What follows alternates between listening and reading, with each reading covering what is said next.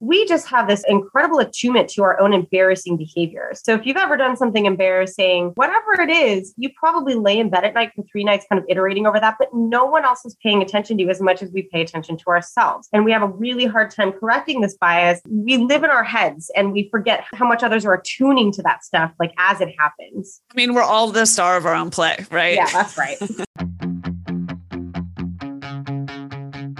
Welcome. You're on air with Ella, where we share simple strategies and tips from people who are doing something better than we are. Whether it's wellness or relationships, to just living better and with more energy, or changing your mindset to accomplish more in your own life and succeeding however you define it. This is where we share the best of what we're learning from the experts, and we're learning more every day. Live better, start now. Let's go. Hey, you're on air with Ella. It's your host, Ella. I am joined today by Tessa West, who wrote the most fun book I've read recently called Jerks at Work. Tessa, you had me at hello. How are you? I'm doing great. Thanks. Could you tell everybody who you are and what you do? Yes. So I am a social psychology professor at New York University, and I study uncomfortable social interactions. Everything from asking for feedback to telling your boss that they're terrible at their job, to breaking up with somebody at work, getting them off your team, all of these kinds of uncomfortable things we study in my lab. We measure people's behaviors, their physiology, and their stress to just kind of understand what the big picture looks like. You wrote a book, like I said, called Jerks at Work. But really what I want to talk to you about today are the themes in that book that I found so interesting. And they're universal, quite frankly. But You are a social psychologist, and you say you study how people communicate. And I think you've been doing that for like 2 decades by this point. What on earth inspired you to write a book about jerks at work, and why now? I was a real jerk at work. Despite studying these things for 2 decades, and I know the principles behind what makes people, act horribly towards each other, it didn't stop me from doing a lot of these things. And I think sometimes our instincts just really work against us. We have ideas of what we think will make social situations go more smoothly that just really go against the science. And even for someone like me who knows the science, I constantly was kind of fighting these intuitions that were getting me in trouble. And I figured, if I can't do these things, who else can do these things? No one learns how to deal with difficult people at work. And I thought it'd be fun to write a book that's supposed to be a little bit humorous, take a serious topic and make it funny, and just make it really applicable and kind of break it down for people so they can actually do things. They can actually develop strategies around these issues. Yeah, you get really specific about the hows and the whys and the whats. And I love that. So it's not just, high level advice. You actually get very specific. I'm obsessed with effective communication. It's a huge part of what I do professionally. It's obviously a huge part of day to day. And I thought what was so interesting about your writing is that so many of the principles apply, whether it's a personal relationship, a professional relationship, a romantic relationship. I mean, my God, for sure. Yeah, it's interesting because there's only so many ways to skin a cat when it comes to communicating. The same problems we have with our spouses and our kids show up when we talk to our bosses. They're actually pretty similar. And so as a scientist, this is fun because I can draw from the marriage literature to teach people how to talk to a coworker, and the same basic rules apply. It's funny that you say that you drew from some marriage literature, because I have worked, some of the people that I work with professionally, I've worked with for 20 years now. And I joke all the time, you guys, we've been married a long time. I'll kick off a conversation that way, because anyone that you are going to be working with, dealing with, communicating with on an ongoing basis, you have to dig deep into your relational toolkit if you're going to make it work, and you're not going to be basically miserable every day or struggling every day. So I definitely want to get into these universal principles. But first, let's focus on jerks at work, just to share kind of a framework with everybody. You share an overview of basically a taxonomy of jerks at work. And I just want you to say, I'm going to share all of them. Will you say kind of one thing about each one, just so we can put them in context? Okay. The first one is kiss up, kick down. Who is the kiss up, kick down kind of colleague? They are the talented person who the boss loves, who tortures everyone at the same level as them or those beneath them to get ahead. And they're just infuriating to deal with because the boss really likes them, often more than you. Because they manage up, right? Yeah. That's right. Yeah, the version executive sees is quite a different version than anyone below them, so to speak. Right. Okay, credit stealers, do they exist, Tessa? Oh, yes, of course they do. Credit stealers are your best friends, your confidants, your new boss who really just gets you to trust them. So you share all your ideas with them. You kind of go through the idea development stage with them, and then they steal them when you least expect it. But then they'll also grant credit for kind of small, stupid things to cover their tracks. Never met one. Okay. Here's the one that I am. Also, I'm an Enneagram 8. We just decided on an earlier episode. So this makes perfect sense. I am what you call a bulldozer. Could you please tell us what's wrong with me? You do not have an inner monologue. Everything in your head just comes out of your mouth. I feel attacked. No. Most bulldozers, so some bulldozers talk a lot, but most of them are actually a lot worse than that.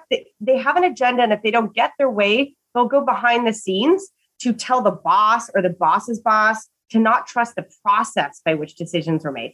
Oh, no one really knew what that vote was for. People didn't have a chance to speak up. It was really unclear what was happening. And then the boss will think, this doesn't sound right at all. I think we should go back to the drawing board and redo this whole thing. And so if you're on a team with one of these people, everything just ends in an impasse. Nothing ever gets accomplished because they're sabotaging you behind the scenes. Oh, I'm pleased to report I'm not quite that diabolical. Yeah. So free riders, talk to us about the free riders. Free riders loved the pandemic because every team that they were working on was pretty independent. So they could kind of just make up excuses about why they weren't doing work, and kind of like a spouse having an affair where their lover and their wife are living in two cities. They never actually cross stories. So they get away with doing this partly because they're charismatic and fun and they know all the gossip. So you don't really want to kick them off the team and you make up excuses for them because they bring a lot of kind of social element to the group. They're fun. This is wild because when I was in business school, and I think most business schools do this, but everything is done by the team. So you're put in a team typically of, say, about 5 people. Yep. And every single assignment is team-based because they're trying to mimic the real world. And we had a free rider on our business school team, and everyone did all the work except this one person. And this one person was extremely social, extremely outgoing, always up for a laugh, and did nothing. I bet this person showed up to do the presentation at the end of the semester, though. 100%. So, and then they do a great job, right? They could be like an MC. And everyone's like, wow, that person did so much work. Did you see what the delivery was like? And you're like, they really just showed up in the last 10 minutes. By the way, this was 20 years ago, but as you can see, I'm still healing. Okay, we cannot leave off the micromanagers. I think most people are familiar, but share your definition with us, Tessa. So micromanagers oversee everything, no matter how important it is. So some managers will oversee the really important stuff. Micromanagers will oversee your font size, graphics. They'll oversee the lighting in your office, as much as like big picture things. And so the irony is they work the hardest and they get the least done. And if you work for them, the same is true.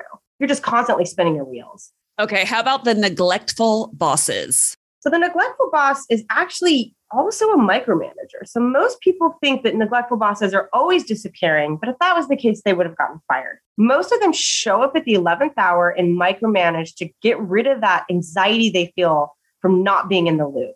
So they show up, they crash your meeting, they exert a bunch of top-down control over you, you freak out, you make the changes, which they may or may not look at, and then they completely disappear again. And then they kind of go through this process over and over again. I'm giggling because I know my listeners, and I know that so many of us are nodding our heads right now thinking of people in particular, but also this is so transferable to romantic relationships and dating. I actually am a close relationship researcher too. So it's hard for me to separate the two in my head. Okay. Are we dating? Are we at work? We don't know. Okay. The last one in your taxonomy of jerks at work is gaslighters. Now, gaslighting is wildly overused. The term is wildly overused in the zeitgeist right now. Can you tell us what it is really when it comes to relationship dynamics? Yes. Gaslighters are dishonest liars. So I think a lot of us, anytime we're lied to, we accuse someone of gaslighting. But the additional component is that they isolate you socially. And the reason why is because their lies kind of build toward an alternative reality of what's going on.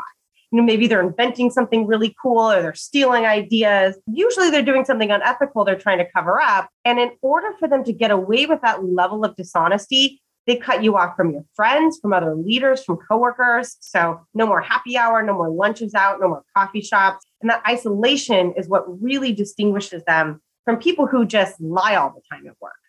Well, since we are zooming out and really looking at this kind of universally, if you will, can we spend a minute here? Because again, this is a term bandied about quite a bit lately. And I just want to share an interesting way that you wrote about this. I thought this was so interesting. You said gaslighters differ from everyday liars in that they try to isolate their victims. That's what you just said. They typically take one of two approaches. One, they make their victims feel like part of something special, or two, they make victims question their self-worth. And I assume that part of that happens by convincing you. Isn't there an element of like trying to make you feel like the crazy one, so to speak? What does that look like in relationship dynamics?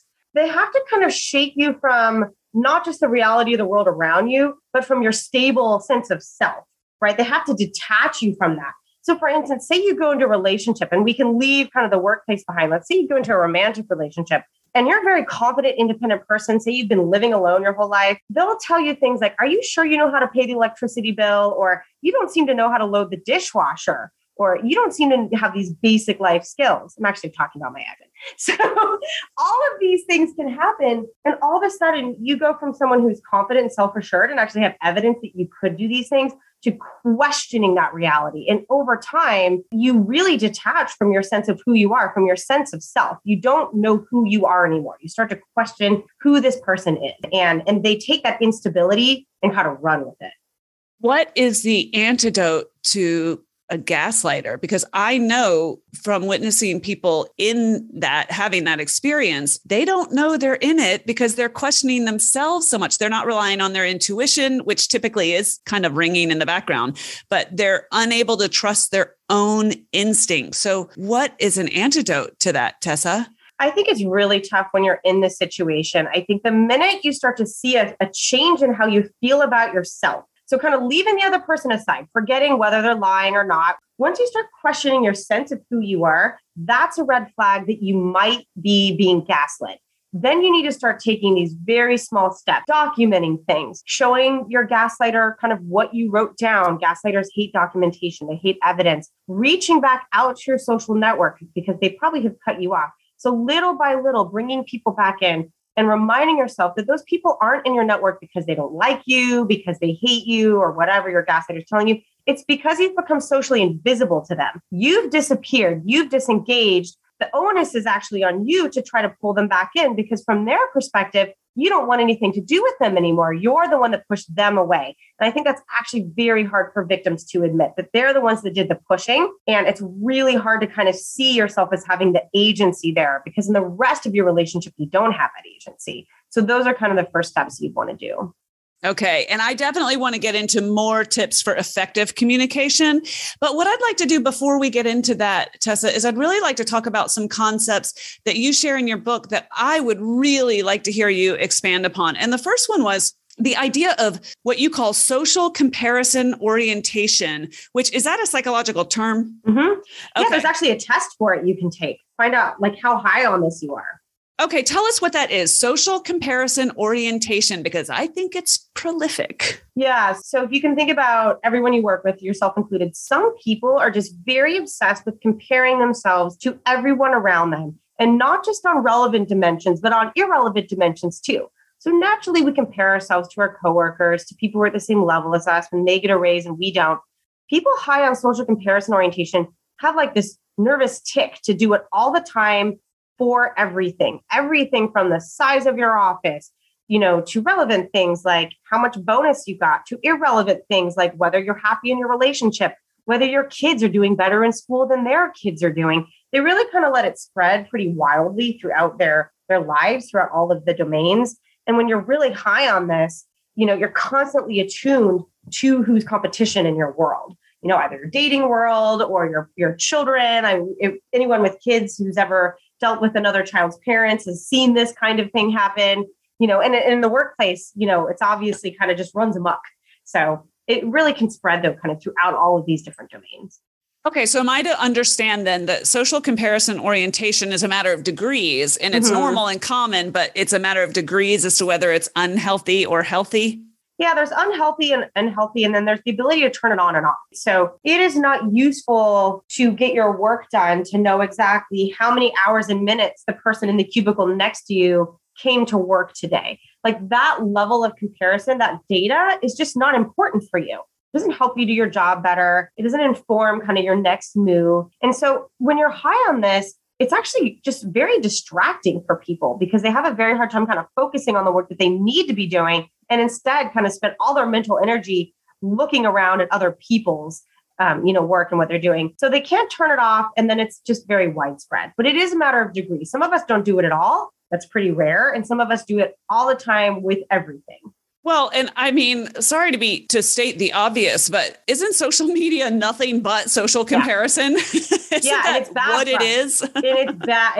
On the whole, it is not good for humanity to engage in social comparison orientation all the time. And it does things like really creating a false version of your life on social media. There's this great research showing kind of the more you brag about your relationship, that less happy you actually are. So it can perpetuate, it can actually directly feed back into your relationships. When you do this all the time, it will negatively affect your real life relationships. Well, and I think awareness is always the first step in anything, anytime we're trying to evolve as humans. So let me ask you this. You mentioned a resource or a test where you can actually see where you're falling on the social comparison orientation scale. Is that something we can share with people, or is that behind an academic wall or something? We can definitely share that with people. It's okay, a public let's do. Scale. It should be widely available for folks. Yes. Okay. I love it. I think that'd be super interesting. All right. We'll link to that. We'll put it in the show notes. Okay. Terrific. All right. Let's talk about another concept that I learned from you, social dominance orientation. So we just talked about social comparison orientation. This is social dominance orientation. I don't think I knew this existed. It's something about people who love a hierarchy. Tessa, tell us more. Crazy, right? So we know in social science, there's this construct called authoritarianism, which I think most of us are familiar with just in the political domain. We can apply that to people's kind of just outlooks in life. So people who are high on what's called social dominance orientation, they have this kind of firm belief that hierarchies are there for a reason. They like a hierarchy. They like kind of knowing what it takes to climb to the top. So they're going to fight against things like wage caps for CEOs, equity-based policies. They're even okay with being at the bottom of that hierarchy, is insofar as they know how to climb up. So it's not about where you are on that kind of social status ladder. It's about your desire to want to get there, kind of mirrored with you being okay with this structure. So if you live in a very hierarchical society, or your organization is like a law firm, there's only two people at the top, there's, a couple people who make partner, and, everyone has to fight to get there. People high in social dominance orientation are okay with statements like, I'm willing to do whatever it takes to get to the top, even if it means kicking people down on the way, things like that. Okay, super interesting. And again, awareness is such a key factor in relationship building and rapport building and negotiation and persuasion and so on. Are there examples of these concepts where it's not even nefarious and this is just what people gravitate toward? Because I'm thinking of, I work with a lot of different industries, and one of them is the federal and defense industry. And people who come from a military background have a comfort level with a hierarchy that maybe you're not going to get with a marketing agency based in Palo Alto. Yeah. You know what I mean? And for me, it's helpful to know where they're coming from so I can meet them where they are. And again, it's just that awareness when it comes to communication, but kind of without embracing their point of view, but almost leaving space for it. Does that make any sense? Yeah, absolutely. And I'd say that these things like social comparison orientation and social dominance orientation aren't bad in and of themselves. They're only bad when people sort of choose to use them to do unethical things, or they work in a place that encourages them to use them in unethical ways. The military, people who select in the military are high on SDO. There's research to support it because they're comfortable in a hierarchy. They like that system, and to be fair to them, hierarchies and status hierarchies tend to actually create work efficiencies. When it's really clear who's in charge and who's not, we don't have status conflict. We get stuff done. So there is kind of a benefit to it. So it's always kind of seeing these things as a feature and not a bug, and thinking to yourself, what about this perspective is good? Well, for social dominance orientation, what is good is there's low status conflict. because everyone knows where they stand. Everyone knows their job and their roles, and they get it done. They don't fight with each other over who should be in charge because it's just kind of laid out very explicitly, based on these very sort of shared, agreed upon status roles. And they don't have that conflict. So that's actually kind of a bright side of these things. And all of these things can be both features and bugs in the right context. That makes sense. Okay, I want to turn to a tip. I was really surprised by this and I thought it was super interesting. And I also am coming at this from a background of working with women and mentoring women over time and being mentored by women and really paying attention to how we show up in professional spaces. So I was super interested to learn. Grabbing power early in a work environment, even in a meeting, is an advantage. You say successful persuaders were those who asserted themselves at the beginning of the interaction. Tessa, can you use some examples and explain what you meant by that? Yes. So things like organizing the group, having everyone go around and say their names, coming up with a plan of sort of who's going to do what each week. These really simple tactics, the reason why they work is because they don't feel like persuasion. If you come on too strong, everyone can kind of sense you from the moment, oh, here comes Tessa trying to steer us in her direction again. But instead, if I come on and say, oh, there's a couple new folks here. How about we all just introduce ourselves quickly? I don't look like I'm trying to grab power. I actually just look organized. And then I have the veneer of a leader. And everything I do from then on is perceived through that veneer of leadership. I think it's useful for lots of reasons. One is, we talk about imposter complex or imposter syndrome a lot, or, trying to have a seat at the table or how to show up. And for some people, it's natural. For some people, you just are an automatic facilitator. In other cases, it takes some self-talk to get you to the point where you're willing to speak up and assert yourself and assert your opinion, even though you have one. Yeah. Now, what I love about this, especially in a virtual communication environment, if you're already an introvert or you're already struggling with speaking up, this is a great tip. So you're saying, for example, you get on the Zoom call or something and you say something entirely innocuous, like, hey, we have a new face on the call, let's do this, or calibrating everyone around, before the call starts, does anyone have any news or updates or anything fun they want to share? Those are low hanging fruits that can create an entry for someone who might be otherwise uncomfortable. So when we found this in our data, it was completely accidental. We had coded our negotiation tactics people were using. We had the quality of the arguments they were making. We had the number of words they said. We've, coded for nonverbal behaviors like vocal dominance and not ending in an uptick and physical stuff. We coded these data for all the things that typically predict power in these kinds of contexts, and none of them did it. The only thing that did it was that behavior during those first couple minutes of the interaction, where they went around and said, what is everyone's names? It was just a complete accident that we found this pattern in our data. But I think it really speaks to the power of kind of subtle forms of having assertions and stating your role in a group above and beyond being really heavy-handed and coming on really strong.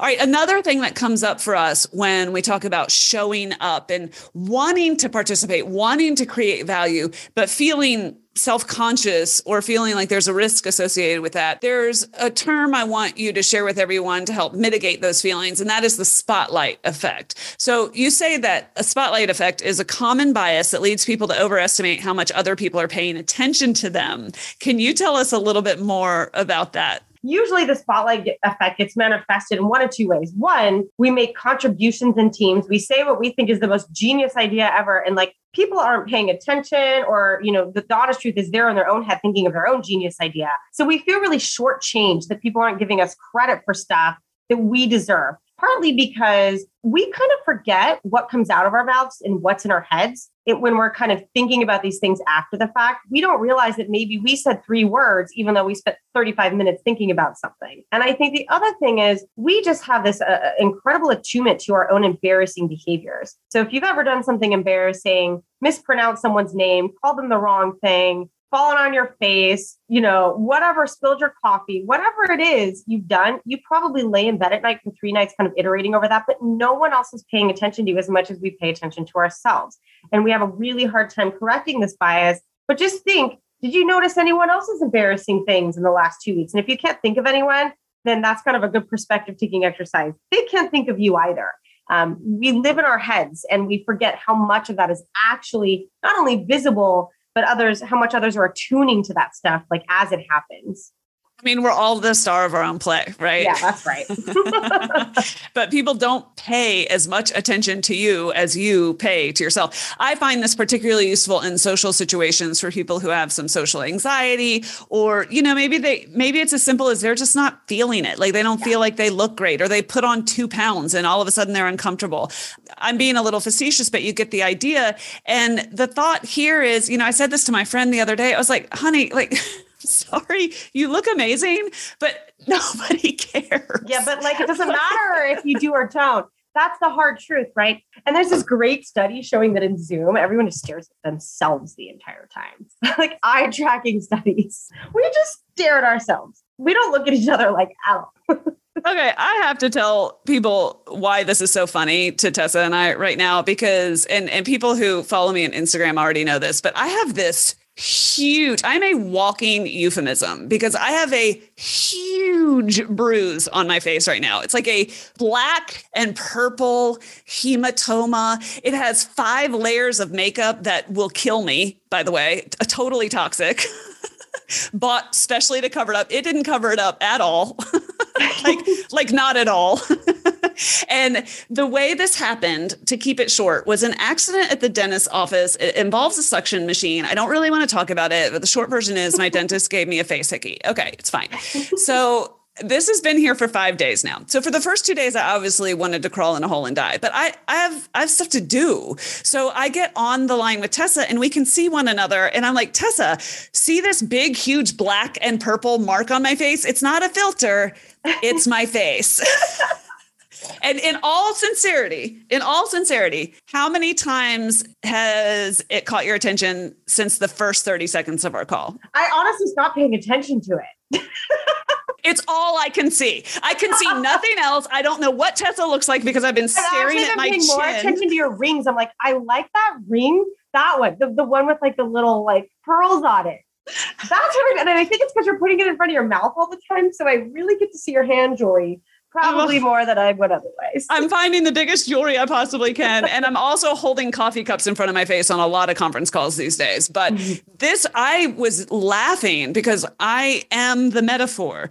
Nobody cares as much as you do. So if you have a minor embarrassment, if you have a gigantic hematoma on your face, whatever is going on with you, just know that no one is paying as much attention to you as you are paying to yourself. That's right. Ever. Okay. The things I do for this podcast. You just made it up. Okay. Let's turn our attention, Tessa, to some do's and don'ts and tips about effective communication. So we have learned what, a jerk at work looks like and how they show up in different forms, but we've also learned some social psychology terms that are helpful outside of work, absolutely universally. Let's talk about what to do, what to not to do, Tessa, and how we can communicate more effectively, whether it's at work, whether it's in our social lives, our personal lives, or elsewhere. The first thing that I do want to set the table with, though, is the so-called 4 horsemen of unhealthy conflict conversations. Now, this is a term that is also used in relationship counseling, etc. I think they are worth sharing here. And Tessa, can you just elaborate a little bit on why they're so dangerous? Yes. Okay. They are criticism, contempt, defensiveness, and stonewalling. And I have to say, my mind goes to marriage and romantic relationships here big time. Criticism, contempt, defensiveness, and stonewalling. Why are these so toxic? So I think most of us have this intuition of bringing up problems in relationships with starting with a criticism. So once you do that, you're kind of on this path towards kind of doom for the relationship. So criticism is coming to someone and instead of opening up with something you want them to do more of, you open up with something that's very critical, not just of their behavior, but them as a whole person. So for a micromanager, you would say things like, you don't trust me, or you smother me. In a relationship, you're lazy. You don't do anything around the house. They tend to be these very big picture things that aren't specific about any one thing that person did, but are kind of this accumulation of a bunch of little things they did that by the time you bring it up, is this huge kind of problem. And they're immediately going to respond with extreme negative emotion, anger, frustration, contempt. You're just kind of getting the ball rolling for these negative patterns. From there, people tend to get very defensive with each other. And once you're kind of in this cycle where one person's angry, the other one is engaging in reverse blame, the other one's getting defensive, it ends in what's called stonewalling. So this is just kind of shutting down. And in fact, in marriage literature, we see that stonewalling is kind of one of the best predictors of who gets a divorce, because it means that conflict in itself isn't bad, but once you stonewall, that means that conflict conversation went really poorly. That's closing your arms, shutting down, avoiding eye contact, kind of sitting still like a statue until that person leaves the room, refusing to talk to them. And this is just a pattern that's very common in relationships. And I think breaking that requires us to just start these conversations very differently. How do you navigate in these tricky circumstances at work where there is risk associated with being vulnerable? And I think any honest conversation about anything that matters requires some vulnerability, which is not always fun.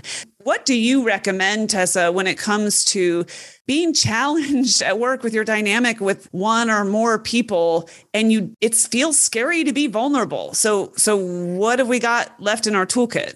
It's very scary to be vulnerable. And I think I walk through kind of how to do these conversations better, but they're still going to be uncomfortable. You're going to feel really uncomfortable giving upward feedback. And if anyone comes to you to give you that feedback, your heart's going to race. That discomfort is just a part of the reality of this. And I think sometimes our intuition is to avoid them, to avoid the discomfort, instead of just kind of being honest with ourselves and saying, okay, this is going to be uncomfortable, but there's degrees of discomfort. And the more I practice it and I make these conversations small, not big, the better we'll get at it. So we have an intuition to just bite off a bigger, a chunk that we can't chew. What's the metaphor? More food than we can swallow, whatever it is. That's the one. We take on too much. We'll take on too much. And instead, you actually want to have frequent conversations like this that are about very specific small things. So if your micromanager only gives you, say, 40 minutes to turn a project around, or edits it within 5 minutes of you giving it to them, you need to go to them right away and say, I love that you give me this great feedback. Start with something you want them to do more of, but 5 minutes isn't enough time. And that's a very small criticism. It's not going to feel as grandiose and scary because it's very specific to one thing. They have a harder time denying it, a harder time engaging in reverse blame. The defenses are down for them. The anxiety is down for you. And so our intuition is to just not do this very often, but early, often, and small is a better way to do it. And then at the end of the conversation, do something you're going to hate, which is, do you have any feedback for me? No one ever wants that. But you have to ask it, because then it actually makes it feel like a two-way conversation and not you delivering a criticism. Okay. You said early, frequent, and small. Is that what you said? So, a couple times a day even. And because you're doing it that frequently, you just want really small issues to be brought up. Nothing big and scary. We don't typically criticize people over small things. We feel like it's petty, but having these conflict conversations over little things will prevent you from ever having to have it about the big things, because you're catching the problems early. Yeah. And constructive doesn't mean bad. Yeah. It's just, it's constructive when it's small. Yeah. It's threatening when it's big. That's very interesting. I think that it took me a little bit too long to realize that difficult conversations don't get better with age. Yeah. And you want them to. You're like, this will be easier. Why hasn't the talent kicked in yet? Yeah. Also, practicing that muscle builds that muscle. So that sounds really unpleasant. It sounds like the last thing I want to do is get really good at delivering tough news, but that's not what I mean. Having conversations that involve friction, whether it's with a customer service rep for something that you wanted, to your boss or your client or your partner in life, practice puts the fear back in its box. When you when you show and do and live through it, you're creating social proof that these are manageable. Absolutely. I mean, everything from breaking up with your therapist to complaining that your meal isn't cooked properly at a restaurant. Life is full of friction. It's full of your expectations not being met. It's full of miscommunications about goals and people's needs. I study close relationships, and half of miscommunication is like what goes on in the bedroom. These same principles apply. It's just communication. And I'm fully with you that putting the fear back in the box is critical. And when you practice this, you just don't get scared. You actually just get a reputation as being a really clear communicator who knows how to get things done and knows how to bridge the gap between like what people mean to say and what they're actually saying. And you did offer something that I want to reiterate. You offered that we need to come full circle in these conversations and avail ourselves to feedback and say, and what feedback do you have for me? Now, I might not do that with the customer service rep. Right. Obviously, you're at the restaurant. What feedback do you have for me? How am I showing up for you here? Yeah. So 2 quickies for you. What do you say? Like, what do you actually coach people to say if someone is trying to take credit for your idea? We talked about credit stealers. This happens all the time. Even if it's someone just repeating what you said in the same meeting. So hit us with some language that you recommend. So our intuition is to often blame them for taking credit, but the first principle is credit stealing is often not intentional. So you need to focus on the process of credit granting and not on preventing credit stealing. In fact, many people who kind of take what you say and they deliver it in a more concise way, and they have voice and they're leaders, stuff is just going to stick to them. So instead of saying, stop stealing my credit, when they're just kind of standing there and all your stuff is sticking to them like glue because other people are putting it there, you have to talk about the process of actually making sure that credit is granted back to you. So if it's someone like that, you can actually go to them and kind of take advantage of their bulldozing behaviors and say, you have voice in this room. Can you really help echo my contributions and the contributions of other people who are actually not getting credit for stuff? And actually for women at work, the best way of actually getting credit isn't to claim it yourself. It's to have another person in the room constantly remind the team that what Tessa had a great point. Thank you, Tessa, for saying that. And you have to play this role for everyone. So it's not about confrontation or confronting that credit stealer. It's about bringing them into the fold to try to get them to grant you credit and bringing others into the fold to grant you credit when they're doing this, to sort of serve as an anecdote to their behavior. And I think on top of that, having just super clear communication and taking notes the minute a meeting is over is critical because our memories are fallible and we often assume the credit should be given to the person who looks like a leader, who has the trappings of a leader. So writing things down immediately after, especially in chaotic meetings, is a huge thing that a lot of us don't do. But I really think it comes down to this process of altering thinking about how you grant credit and less about preventing the stealing of credit from one person. So I should stop saying, oh, that was a great idea when I said it 5 minutes ago. You should get someone else to say that on your behalf. But you have power, so you can get away with that.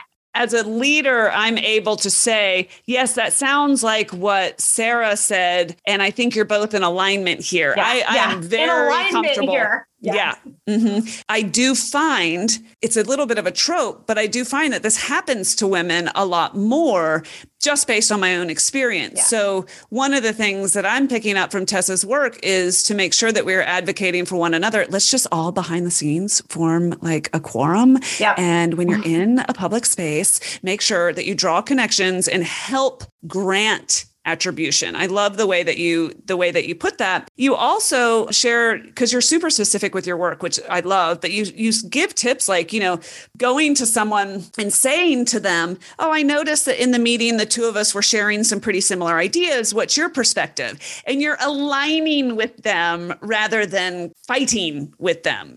Yeah, I think even if you think it's BS and you're pretty sure they stole credit, it's all about getting that threat down, right? So if we go back to those four horsemen, starting with a criticism, just brings that threat up and you're going to go down that path of doom. So by actually just making it a question of what happened in that meeting, instead of telling them what happened in that meeting, you're already kind of in a place where they're not going to feel super defensive.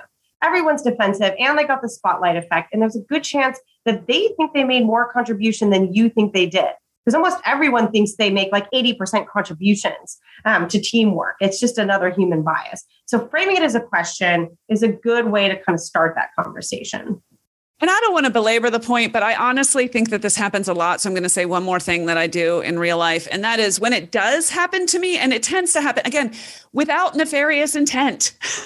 I tend to work with people with very strong personalities and everyone has an opinion and that's all great. But if I share something and someone else shares it 5 minutes later, I'm very comfortable saying, yes, that's what I was saying 5 minutes ago. I don't think I was clear enough. You and I agree that And then I go on to say the thing that matters. Yep. And that is not combative. And it's not even false humility, because I'm happy to take some accountability in whether I wasn't clear enough or, I didn't bang my fist on the table when I said it. You weren't loud. You didn't yell it. Yeah. Whatever. And I think that's a skill, right? You have to learn how to sort of both take credit and not look like you're pushing up against another person or you're jockeying for status, because that tends to be the direction we go in. And so both the sort of, I said that, plus I wasn't clear, as like a little bit of humility added to that. That's a skill. The more power you have, the better you get at that thing. So for low power people, we just have to like do that for them a little bit until they climb up. I think your intent matters. And this is what you're saying, Tessa. In a dynamic, in a group dynamic, in a social dynamic, if your intent is to one up somebody, if your intent is to be seen, if your intent is to be validated by whomever you're around, you're going to show up differently. And that's worth examining. It's so different than if your intent is truly to get to a resolution or a new idea or a healthy dynamic where everybody is sharing and building on one another's ideas. So whatever your intent is, it's worth examining if you're not getting the outcome that you want. That's right. And I think a lot of people will ask me, how do I know when enough is enough? It's time to kind of walk away or end this relationship with my jerk at work. And I say, what's their intent? Are they motivated to change, or are they actually motivated to treat you badly because it helps some kind of higher level goal they have? That's the critical variable, is intent. And if there's no motivation to change and they like the path they're on, or the same for you, it's very hard to kind of reconcile these issues. All right, last question for you. I could have used you 20 years ago. How do you get someone to step up if they are freeloading on the back of the team? If you have someone and you don't think they're pulling their weight and you're not trying to be combative and start World War III with them, what tips do you have? First tip is you need to get together with everyone on the team, have people document the work they agreed to do and the work they did that they didn't agree to do. Typically, free riders will spread their work out among 5 people. So you need to collect that data. You need to go to them with that data. And don't kind of yell at them and accuse them. Remind them of why you wanted them on the team in the first place. We really miss this aspect of you. They're already disengaged. You want to pull them back in, and don't let them walk away with excuses. Come up with a very strategic plan of what they're going to do and when, and what will happen if they don't follow through with those plans. It's kind of a 3-step process. I have a tip. Yeah, let's hear your tip. Send them a copy of Jerks at Work and sign it. Yeah, and highlight it. That they dog ear, just a couple key pages. Yeah, from your whole team. Tessa, this is brilliant. Tell us where we can find you. You can go to tessawestauthor.com. And if you go to my website, you can take my quizzes, which are in the back of my book, and get immediate feedback on them. So you don't have to score them yourself. Okay. And you'll send me that social comparison orientation scale testing thing. Okay. That sounds great. All right. Tessa, before I let you go, what is one thing that you are loving right now that you want to share with everybody? Okay, I hope this isn't too personal, but I love this product called Eucora, which prevents urinary tract infections for women. It's like a whole system, and it has saved my life. Eucora, how do you spell it? Like it sounds? Like just like it sounds. And there are these like drinks you can drink. It's like a probiotic system. Okay. It is my favorite product, and I cannot live without it. I sound like I'm working for them. I am not. I just truly love this product. Is this your MLM? It's free to start. You only need 14 women to sign on. I'll put my Upchain link in the my Upchain link. You are going to be making $30,000 a month before you know it. Okay, so not your network marketing scheme, but Eucora. An actual product that showed up in my Instagram feed one day, and I bought it. And you bought it and it worked? Yeah, it's great. Tessa, this is why I do this, because we find just all these hidden gems. This is terrific. Hidden gems. That's why this is terrific. Thank you so much, Tessa. We got to get off the phone. Yes. This is super fun. Oh my God, this is the most fun I've had all day. And I've had so much fun today. Thank you. Okay, that's a wrap. I hope you enjoyed today's show and got something out of it that you can use. If you did and you want to learn more, find me on Instagram at OnAirWithElla or get the show notes and links at OnAirElla.com. There's no with. It's just OnAirElla.com. Thanks for listening. Thank you for sharing the show, and thanks for inspiring me. You are quite simply awesome.